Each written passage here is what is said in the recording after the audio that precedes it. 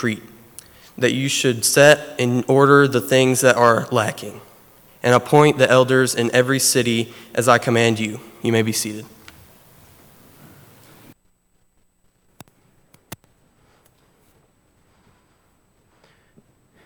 If you'd like this evening, we're going to start in Titus 1 and we're going to make our way over to Titus 2. Focus in for a moment just on that reading that we just had. There are a couple of things in that particular verse that we often sort of lump together. He said, I want you to set things in order and appoint elders in every city. It was not simply the task of Titus to appoint those elders in those cities, but each of those particular cities on that island had some difficulties, had some different problems, and they all needed to be addressed, and everything needed to get kind of back in line and then moving in the right direction. Now, as we have our minds there, let me let you wander off for just a moment. And let me say to you, I'll carry your kids anywhere they want to go. They are good kids. They did very well. They always do. And we had a fun time, and we drove Charlotte and Ed crazy. So it's always a great time. We appreciate them putting forth the effort and allowing us to ride with them. It's always a wonderful time, even for us, to hang out with you guys. Miss Glenda went with us. She and Isaac were over there this morning, and they have some family over there, so they may have stuck around. But she, I think Miss Glenda may have giggled in her sleep. She was giggling the whole time at these little knuckleheads.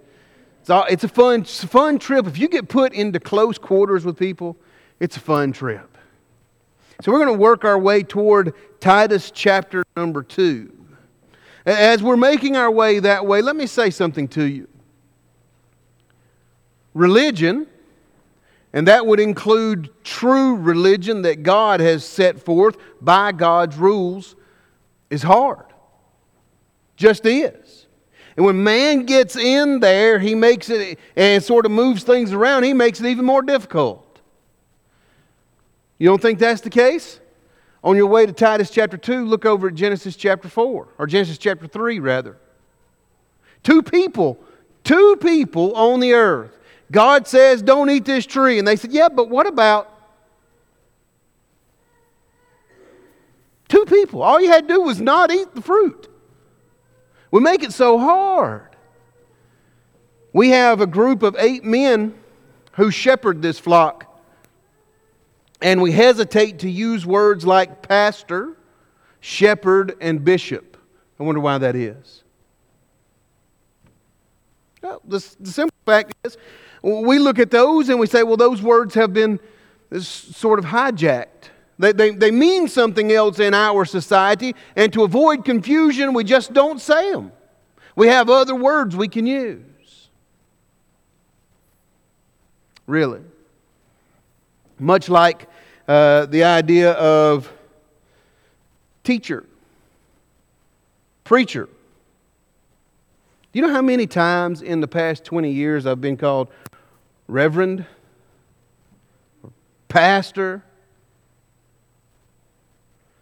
And they'll say, what would you like for me to call you? I'd say, just call me Billy. I'm fine with that. They don't like to do that. I need a title. Whatever. Did you know that the assembly that we are in right now would be perfectly, scripturally fine to call the church of God? But we don't. Why? Because it means something different within our society. It just means something differently. And when people get involved with religion and start moving things around, it gets complicated. As a matter of fact, just go ahead and define faith without using Hebrews chapter 11 and verse 1. Yeah, I know you can define it that way. As a matter of fact, that's the way God defines it. Stop anyone on the street out here, talk to them, ask them what faith is. I'll guarantee you that at least half of them are going to go,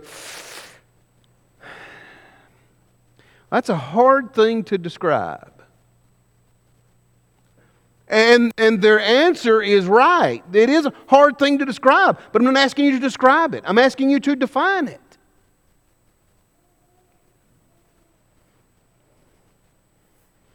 What exactly is baptism? Sprinkle, pour, immerse. Different types of baptism. You can be baptized with the Holy Ghost. You can be baptized with fire. You can be baptized. And all of those things are found within, well, except sprinkling and pouring, but those others are found within the Bible. But I can guarantee you this, baptism by fire you don't want.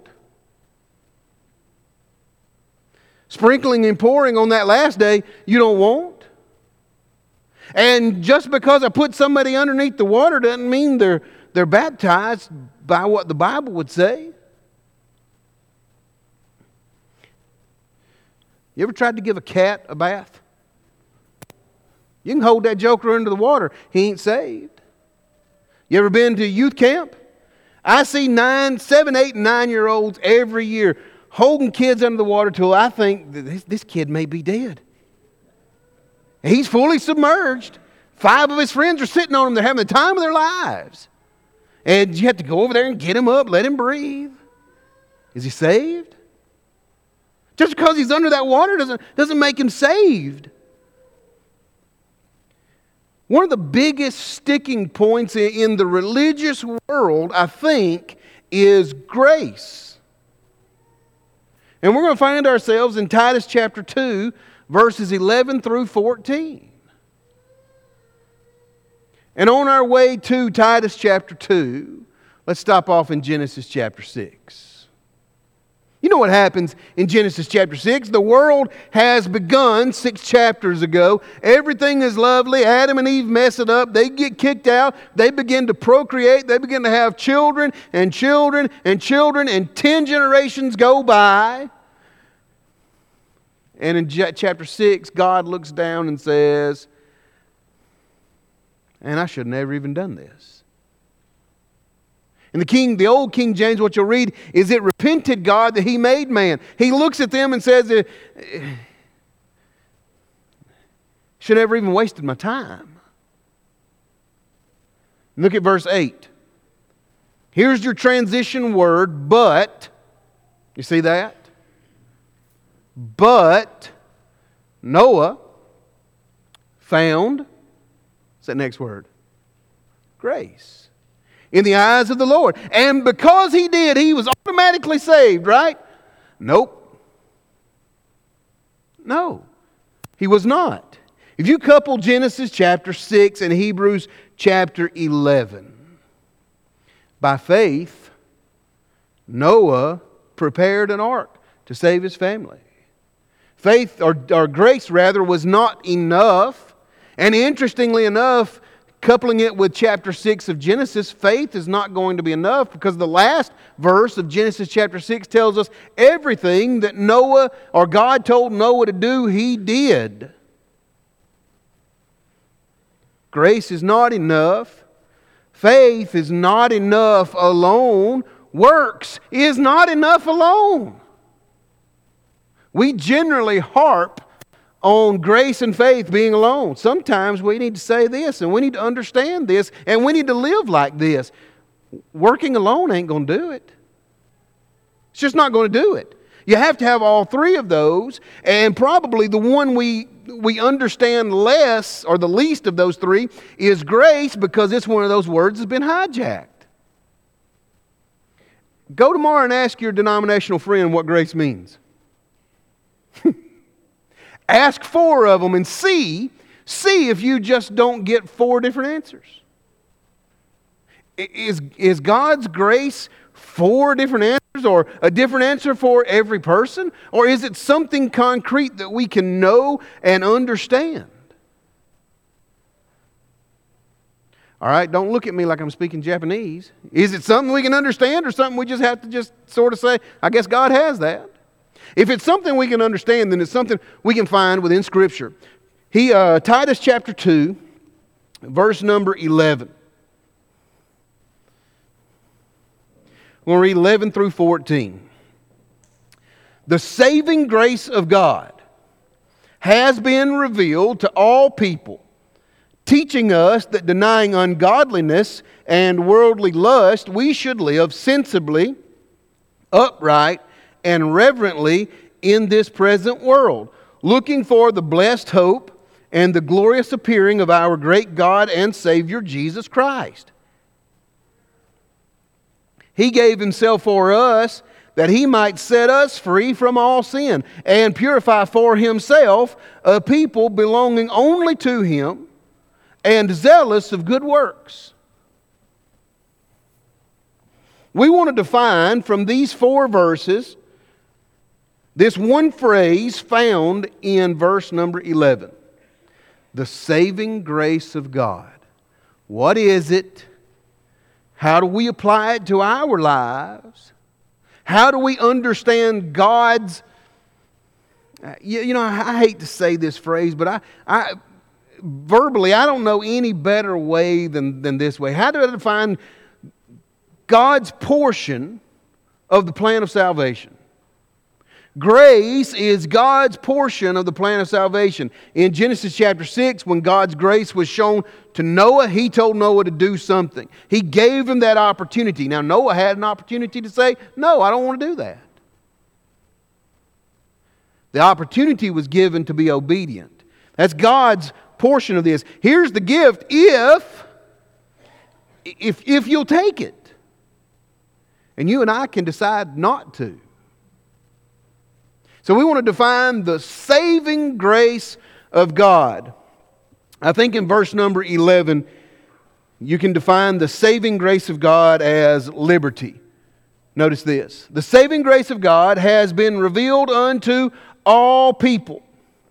The liberty that's found in verse number 11 is that God's grace and God's plan completed saves me from my sin. And God's grace is the catalyst of that saving. It ain't Billy working.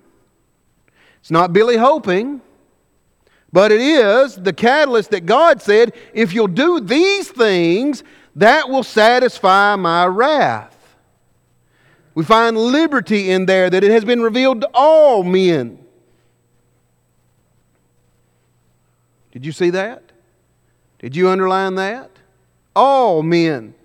That word there is not the same word that's found in 1 Timothy chapter 2, where God would say, I command that all men pray everywhere. That word man means men to the exclusion of women and children. This word man is a word called anthropos. Sound familiar? Does it sound like anthropology? The study of people. This is every man, all men, all women of accountable age. God has revealed one time for good, Jude chapter 1 verse 3, has revealed it one time completely to all of us. You know what that means? You know what that means, Bill? I've got the same chance you have. And not because our names are similar. I've got the same chance you have. If you're obedient, God will bless you. And if I am, He'll bless me.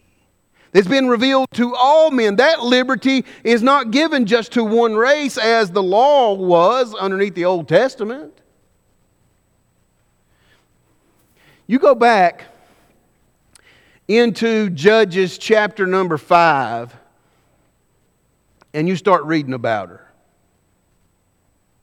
And you couple it right along with Matthew chapter 1 and finish reading about her.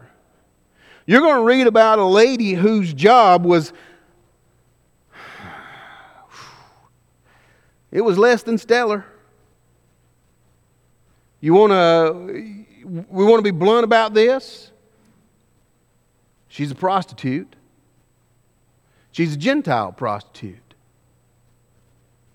You continue to read about her life and what she saw and how she was moved by what she saw. At the end in Matthew chapter 1, what you find is this lady is now in the bloodline of Jesus. Now put all those things together. What does that tell you? It tells you she no longer stayed a Gentile by religion. She married into that bloodline. and she's part of the past of Jesus the Christ.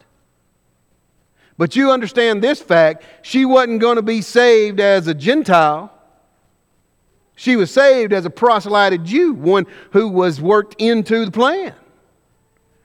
But this saving grace of God, found in Titus chapter 2, this New Testament saving grace of God, has been opened and expanded unto all men everywhere. Look at her in John chapter 4. After they have the discussion of why can't I have something to drink? And after she says, it looks like you're a prophet. Imagine that. She goes on to say, your folks say we're supposed to worship in Jerusalem. Our folks say we can go right here on this mountain. Which one is it? Jesus answers and says, in a little bit, it is not going to matter. Now, there's an inference to be made from that statement. Here's what's inferred from what is directly stated. In a little while, it won't matter. Yep, but right now it does. Brethren, we live in a little while. We live in that period of time to which all men everywhere can be saved right where they are. We worshiped with the church today in Pleasant Valley in Van Buren, Arkansas. You know they got one there? You know what they did? Same thing you did. I'll guarantee you this, there was probably a church down in Talladega, Alabama that met today too. And I'll guarantee you they did the same thing.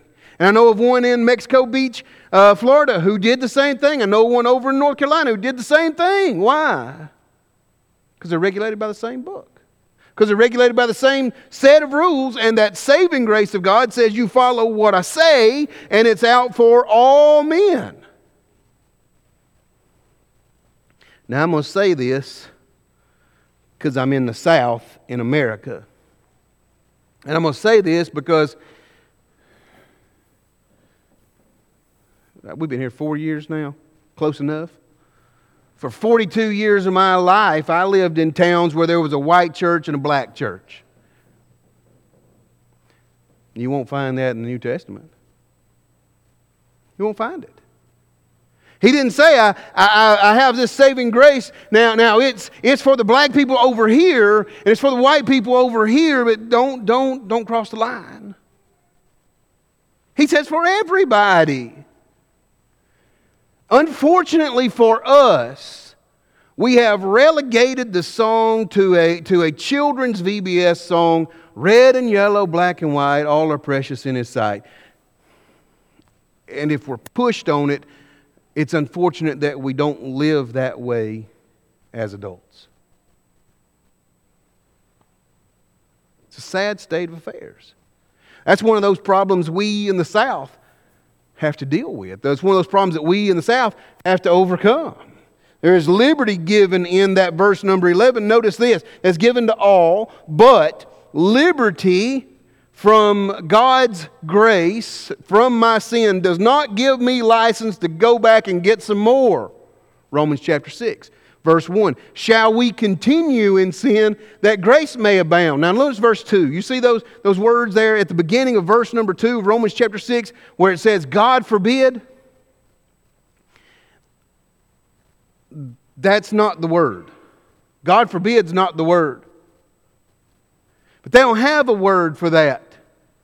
The word in its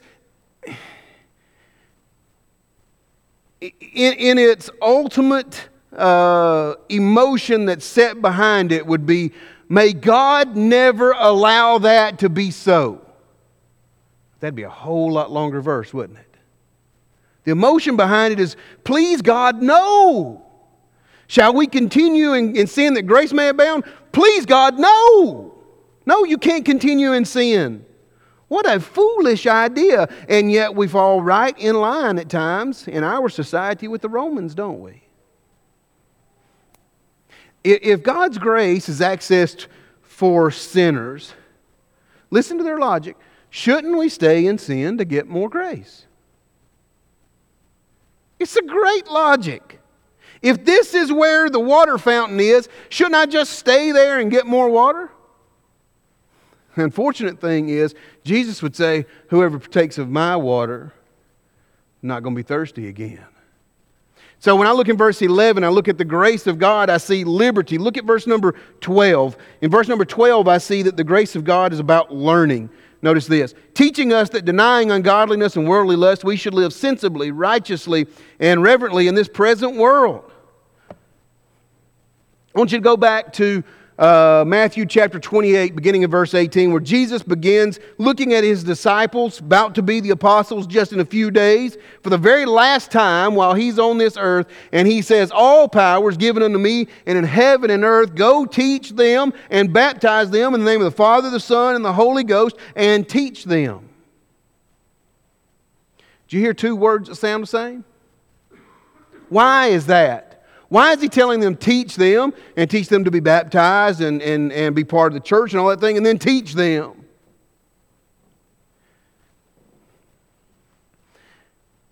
Some of us with gray in our beards, and for you ladies, gray on the sides of your head, maybe even a little further. What we have learned and what we want to pass to that younger generation. Here it is. Are you ready? If you live a Christian life and you're not learning, you're dying. The Christian life is about learning. When I open up that Bible and I read it, I learn all sorts of things. When I read it this past weekend, and then I started studying it because it intrigued me. Matthew 14 or 15, wherever Peter gets to walk on the water. Right? So he's there and he calls out to Jesus and he says, if it's you, tell me to come. And Jesus says, come on. And then Peter begins to, how about this, the only human in human history to be able to say this, I walked on water. He began to walk on the water. And I'm reading through the old King James now. And he says, he begins to see the waves around him. And then he begins to... Y'all obviously never thrown a rock in a pond. They don't begin to sink, do they? They just bloop, they just sink, right? So my question was, what does begin to sink? What does that mean? He began to sink. You know how many times I've read that passage? 1 billion. You know how many times I stuck my mind on the phrase begin to sink? Never. When you begin to search those words out and you begin to look at the words themselves, what you see is he begins to drown. It's a whole lot different than beginning to sink. Is he flailing and thrashing? I could see that more. Are the waves rolling over his head and kind of keeping him down? I could see that. I don't understand begin to sink, but I understand begin to drown. Why? Because after 2 decades in the pulpit, you still got to read. You still got to learn. You still have things you need to work on, Billy. Amen, Doors. Just me, right? Okay. Well, I'll work on mine. If we're not learning, we as a congregation, we as individual Christians, we as the Lord's church are dying. We've got to learn. Keep learning. Keep reading. Do you know how long it was before I saw that Cain changed what God wanted him to do? And in the process of time, Genesis chapter 4 and verse 3, which tells me before that Cain was doing what he was supposed to. Those little things are always in there, and we need to be looking for them.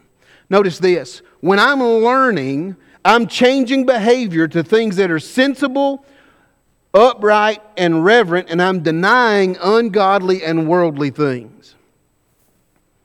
You cannot change a behavior by simply erasing it. Did you hear me? You can't change a behavior by simply erasing it. You're going to have to replace it with something. If not,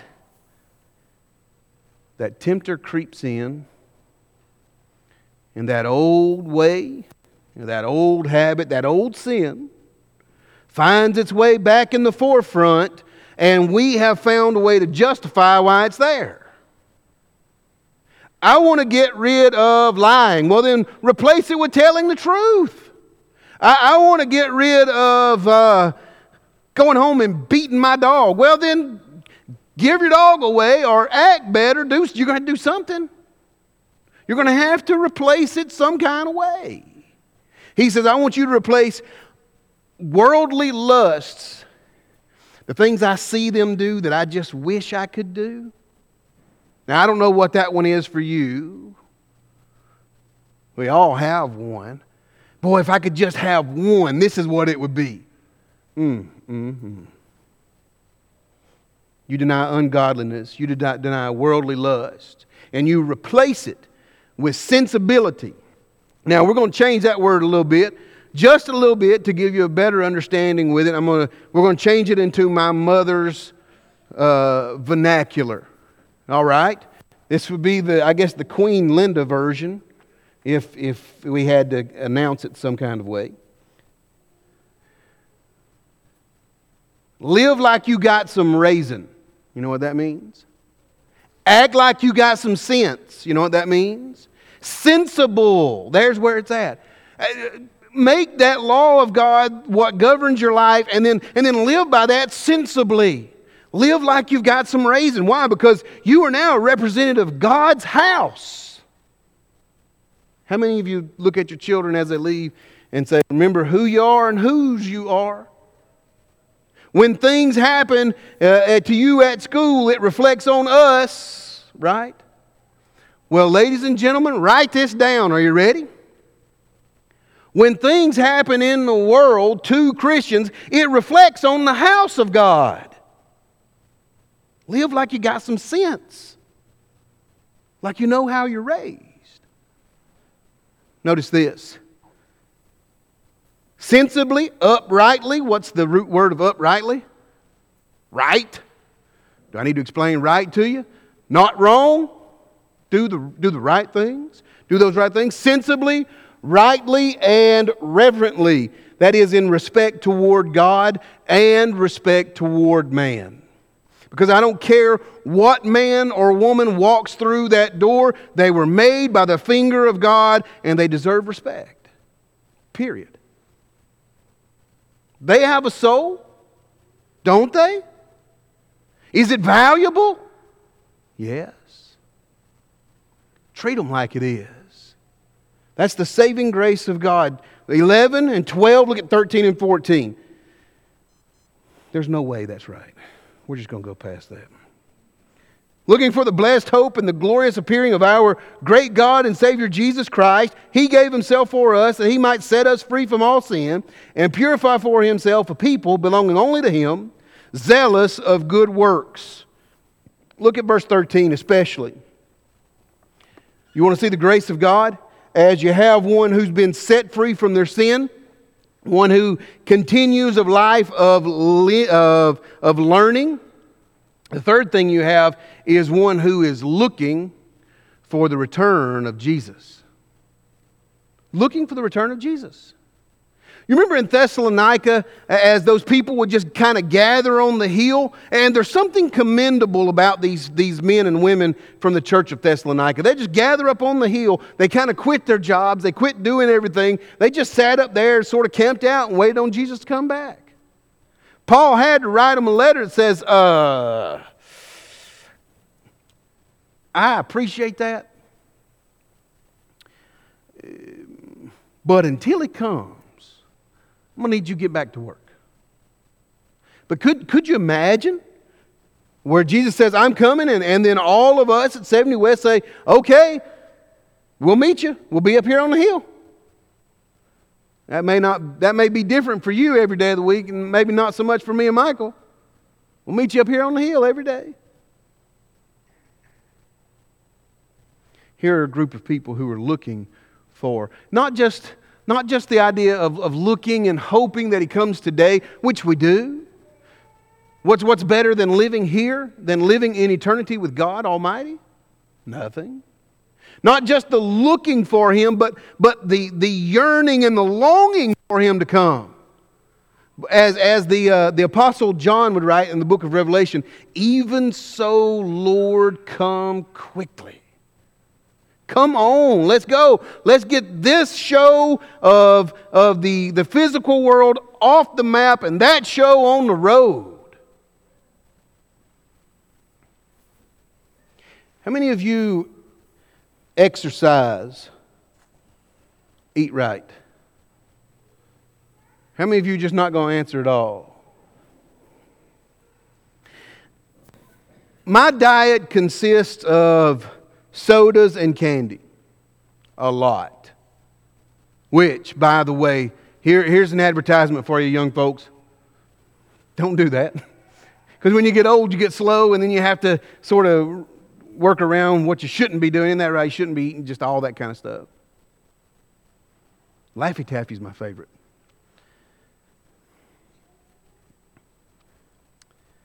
My diet is terrible.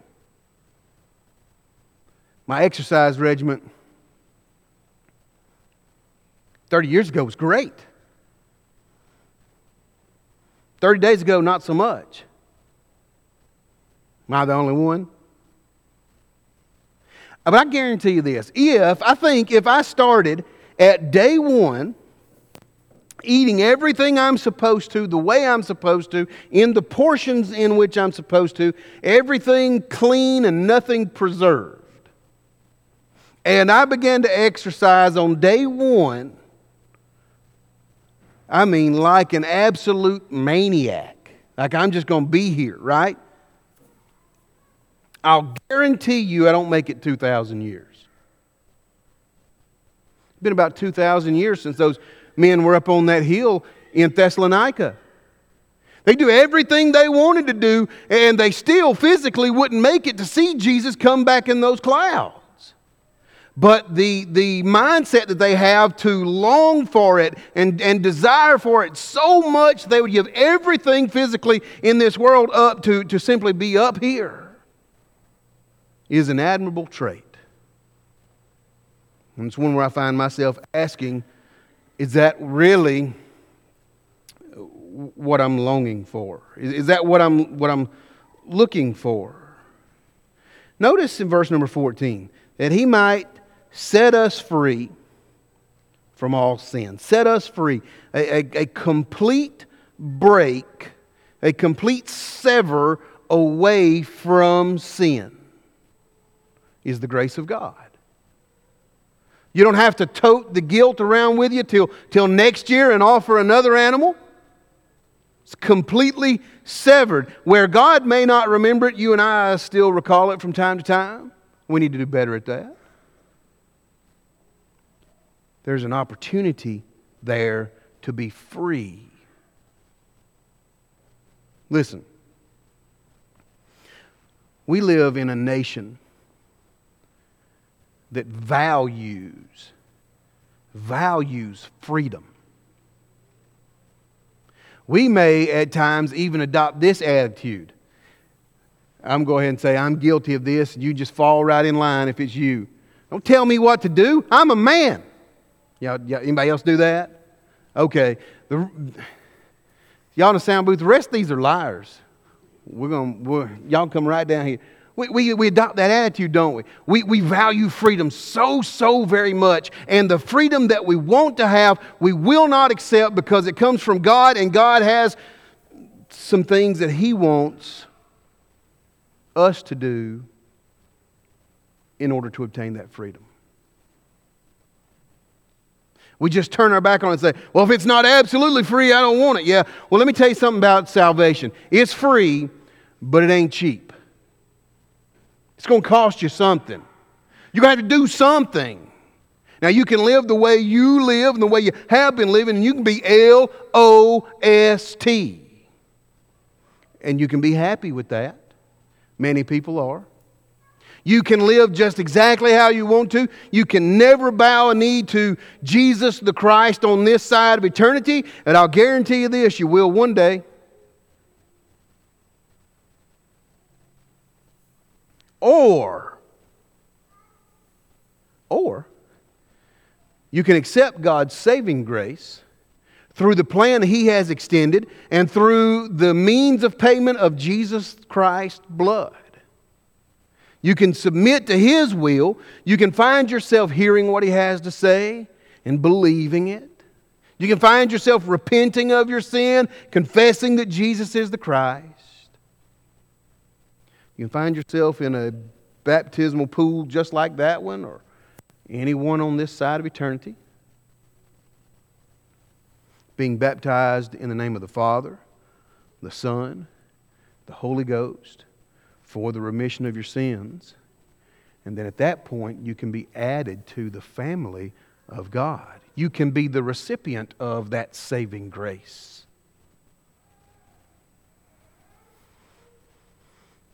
And then there's one more thing.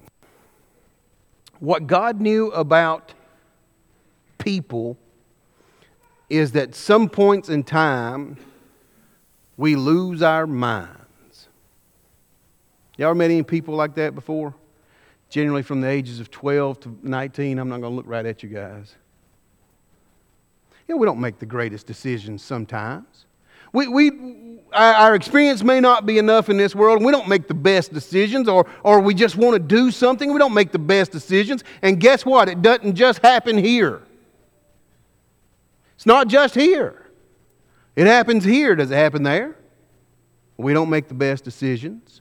But God has said, not only will I supply you the saving grace to save you from your sin, I'll supply you grace enough to come back home. I'll supply you grace enough to shake off the foolish decisions you made and come back home. What do you need to do? You need to be obedient to God's Word? You know, put on Christ for the first time? Or do you need to come back home? Access tonight the saving grace of God that's found in Titus chapter 2. Right now, while we stand and sing for your encouragement.